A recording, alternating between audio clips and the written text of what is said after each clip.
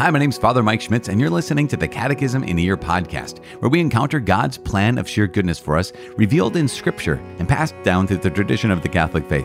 The Catechism in a Year is brought to you by Ascension. In 365 days, we'll read through the Catechism of the Catholic Church, discovering our identity in God's family as we journey together toward our heavenly home. This is day 194. We're reading paragraphs 1406 to 1419.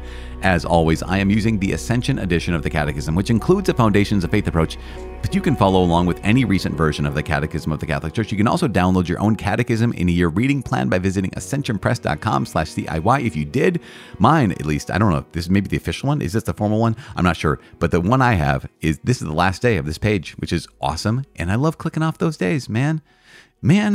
Who says that? Come on, bro. Lastly, you can click follow or subscribe in your podcast app for daily updates and daily notifications, because today is day 194. It is Nugget Day. But all the nuggets, 1406 to 1419, are you kidding me? This, as we said before, is not just nuggets. This is the whole chicken.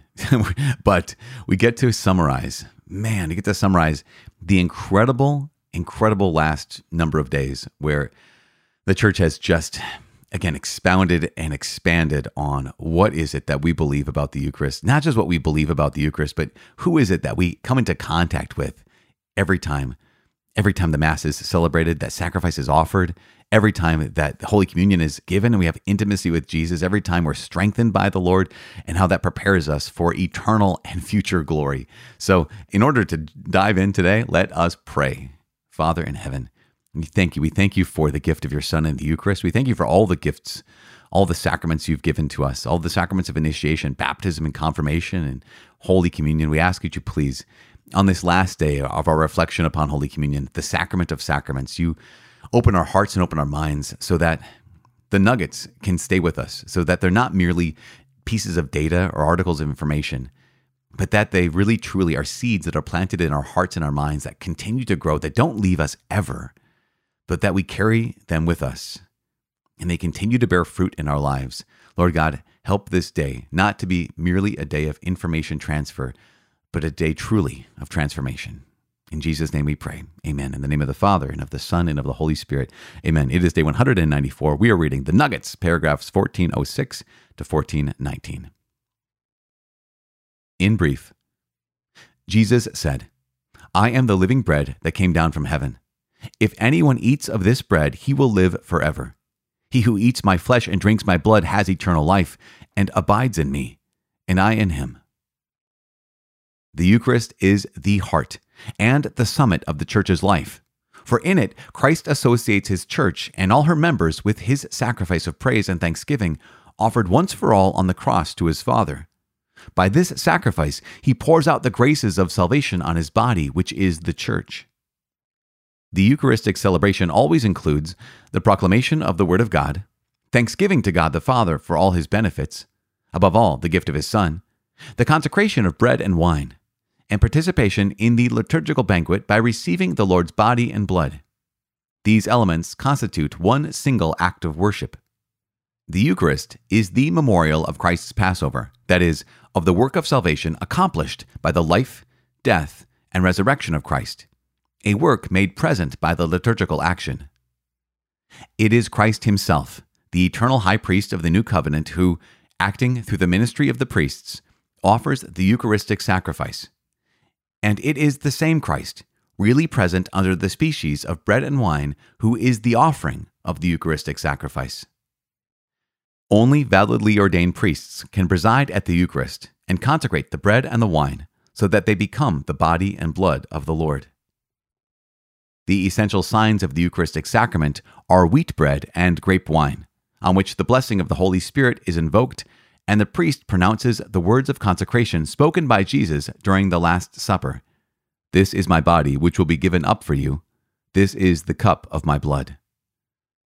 By the consecration, the transubstantiation of the bread and wine into the body and blood of Christ is brought about. Under the consecrated species of bread and wine, Christ himself, living and glorious, is present in a true, real, and substantial manner, his body and his blood, with his soul and his divinity. As sacrifice, the Eucharist is also offered in reparation for the sins of the living and the dead, and to obtain spiritual or temporal benefits from God. Anyone who desires to receive Christ in Eucharistic communion must be in the state of grace. Anyone aware of having sinned mortally must not receive communion without having received absolution in the sacrament of penance. Communion with the body and blood of Christ increases the communicant's union with the Lord, forgives his venial sins, and preserves him from grave sins. Since receiving this sacrament strengthens the bonds of charity between the communicant and Christ, it also reinforces the unity of the Church as the mystical body of Christ. The Church warmly recommends that the faithful receive Holy Communion when they participate in the celebration of the Eucharist. She obliges them to do so at least once a year. Because Christ himself is present in the sacrament of the altar, he is to be honored with the worship of adoration. To visit the Blessed Sacrament is a proof of gratitude, an expression of love, and a duty of adoration toward Christ our Lord. Having passed from this world to the Father, Christ gives us in the Eucharist the pledge of glory with him. Participation in the holy sacrifice identifies us with his heart, sustains our strength along the pilgrimage of this life, makes us long for eternal life, and unites us even now to the Church in heaven, the Blessed Virgin Mary, and all the saints. All right, there we have it, paragraphs 1406 to 1419. It's almost one of those situations where you're like, okay, what can we say? Like, truly, what can we say? Well, there's a couple things that are said relatively new. We didn't necessarily make some of these points. They're nuts and bolts points, but they're highly, highly important. Now, some of the nuts and bolts points we have made, so let's cover some of those. First, the reason why we believe that Jesus Christ is truly, really, and substantially present in the Eucharist, why that is Jesus' body, blood, soul, and divinity, is because he himself said so, right? 1406. Jesus says in John's Gospel, I am the living bread that came down from heaven. If anyone eats of this bread, he will live forever. He who eats my flesh and drinks my blood has eternal life, abides in me and I in him. Man, there it is. There's not only that, there's also the Synoptic Gospels, Matthew, Mark, and Luke. Also, St. Paul's letter to the Corinthians that highlights the fact that at the Last Supper, Jesus said, this is my body. This is my blood. So important for us because this is the baseline. Now, what we might also not recognize is this is not the first time that God wants to feed us. In fact, all the way from the very beginning, in Genesis chapter 2 and 3, what happens? God makes Adam and Eve and he places them in the garden. Basically, he says, I want to feed you. He gives them a garden with all the amount of food they possibly could ever desire, ever want, ever need, and says, okay, let me feed you. There's this one tree over here, though. Don't eat from that because I want to feed you. I want to be the one who feeds you. And what happens is, in one convoluted way with the serpent, essentially, Adam and Eve, they say, well, you know, we're going to feed ourselves. And yet God still wants to feed us. You know, he leads Israel from slavery into the wilderness. And what does he do? He feeds them with bread from heaven. They want meat, and so he feeds them with quail, right? He feeds them with the birds of the air. God continually feeds them. In fact, in order to set them free from slavery in Egypt, what do they have to do? They have to take a year-old lamb without blemish, and they bring that lamb into their homes for basically a week.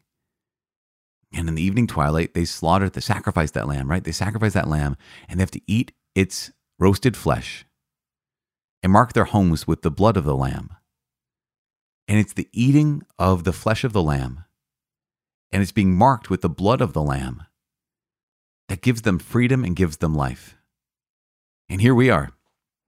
We find ourselves in this place right now where here's Jesus, who is, as John the Baptist says in John's Gospel, when John the Baptist sees Jesus, he says, behold, the Lamb of God who takes away the sins of the world. I don't know if you've ever reflected on that. Sometimes we think, oh, I know John says that, behold, the Lamb of God.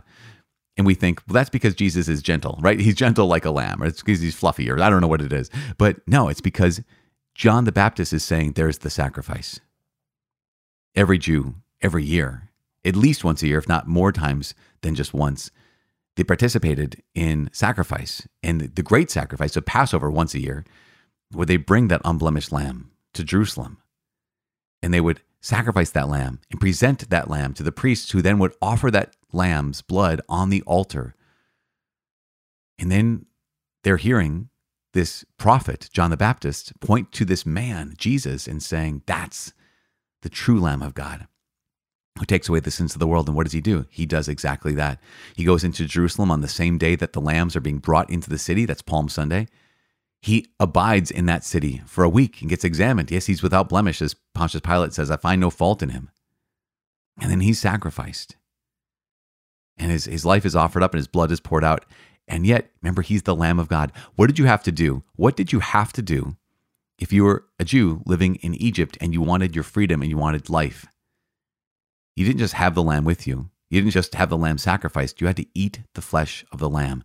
And so here's Jesus. On the night before he died, what does he do? Take this, all of you, and eat of it. This is my body. He's the Lamb of God, and his body and his blood give freedom and give life today, now, just as they did, just as the lamb's blood and lamb's flesh back in Exodus gave the Jewish people freedom and life. This is the fulfillment of the whole story. I will say this so many times, that getting you to the Mass, getting you and me to the Mass, is the whole point of the Bible. It's ultimately getting to heaven. But in heaven, what's heaven? Heaven is the eternal liturgical banquet. That heaven is the great sacrifice of the Son, that offering of love of the Son to the Father, and power of the Holy Spirit that we get to participate in. Everything, I believe, everything in the Bible is meant to get you and me to the Mass. And the Mass is meant to get us to heaven. It's incredible. It's incredible. And God says, I just want to feed you. So it's crazy how often we're numb to that and deaf to that, and how often we don't care, and how often I want to feed myself. How often we're like, yeah, that's what you're feeding me, Lord, but I want something else. In some ways, you can hear the Father saying, there is nothing else. This is how I'm asking you to worship me. Remember, the heart of religion is worship. The heart of worship is sacrifice. And this is how the Father has asked us to worship him, through his Son. Now, we know this. We know that it is Jesus himself in 1410. He's the one acting through the ministry of the priest who offers the Eucharistic sacrifice. He's also, at the same time, he is the sacrifice being offered. We know in 1411 that only validly ordained priests can preside at the Eucharist and consecrate the bread and wine so that they become the body and blood of our Lord. And we know that happens even if they're sinners. Remember, we ex opere operato, right? The sacrament works even if the minister of the sacrament is broken, is a sinner. They even could be an evil person. If they intend to do what the church intends, then Jesus Christ is acting, and that sacrament is real and is active. Now, 1412, we didn't talk about this ever before, but we'll talk about it now.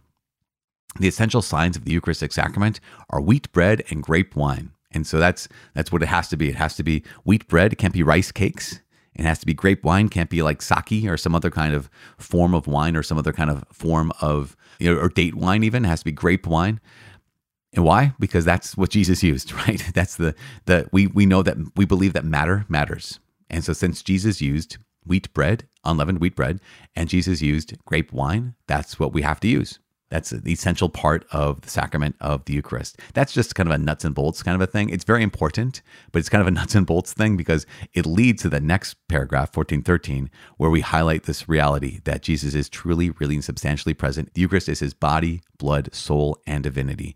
We talked about the fact that we have to prepare ourselves to receive this. And if we are aware of any mortal sins, we need to go to confession. We need to get ourselves in that full communion with the church if we're not in full communion with the church. And we have to recognize that because it leads us, the Eucharist, it leads us to this place of adoration, leads us to this place of worship, leads us to this place where we receive the very heart of Jesus and we give him our heart in response. And that's, I think, where I want to leave us today. There's so much that can be said about the Eucharist. And it's actually, I don't know how to say this to y'all. I'm excited to go on to day 195 tomorrow. I'm excited to go on to the next sacrament. Tomorrow we're going to talk about the sacraments of healing.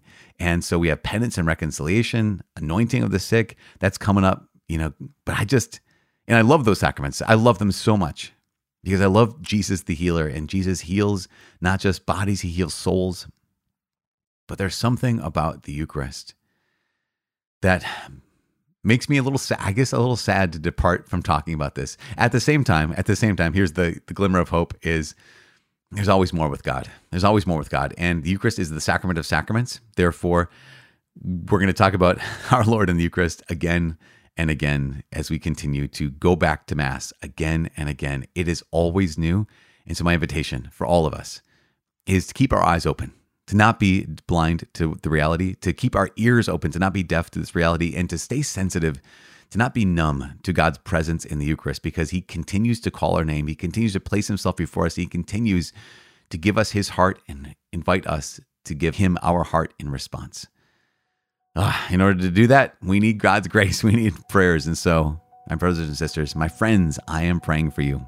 Please pray for me. My name is Father Mike. I cannot wait to see you tomorrow. God bless.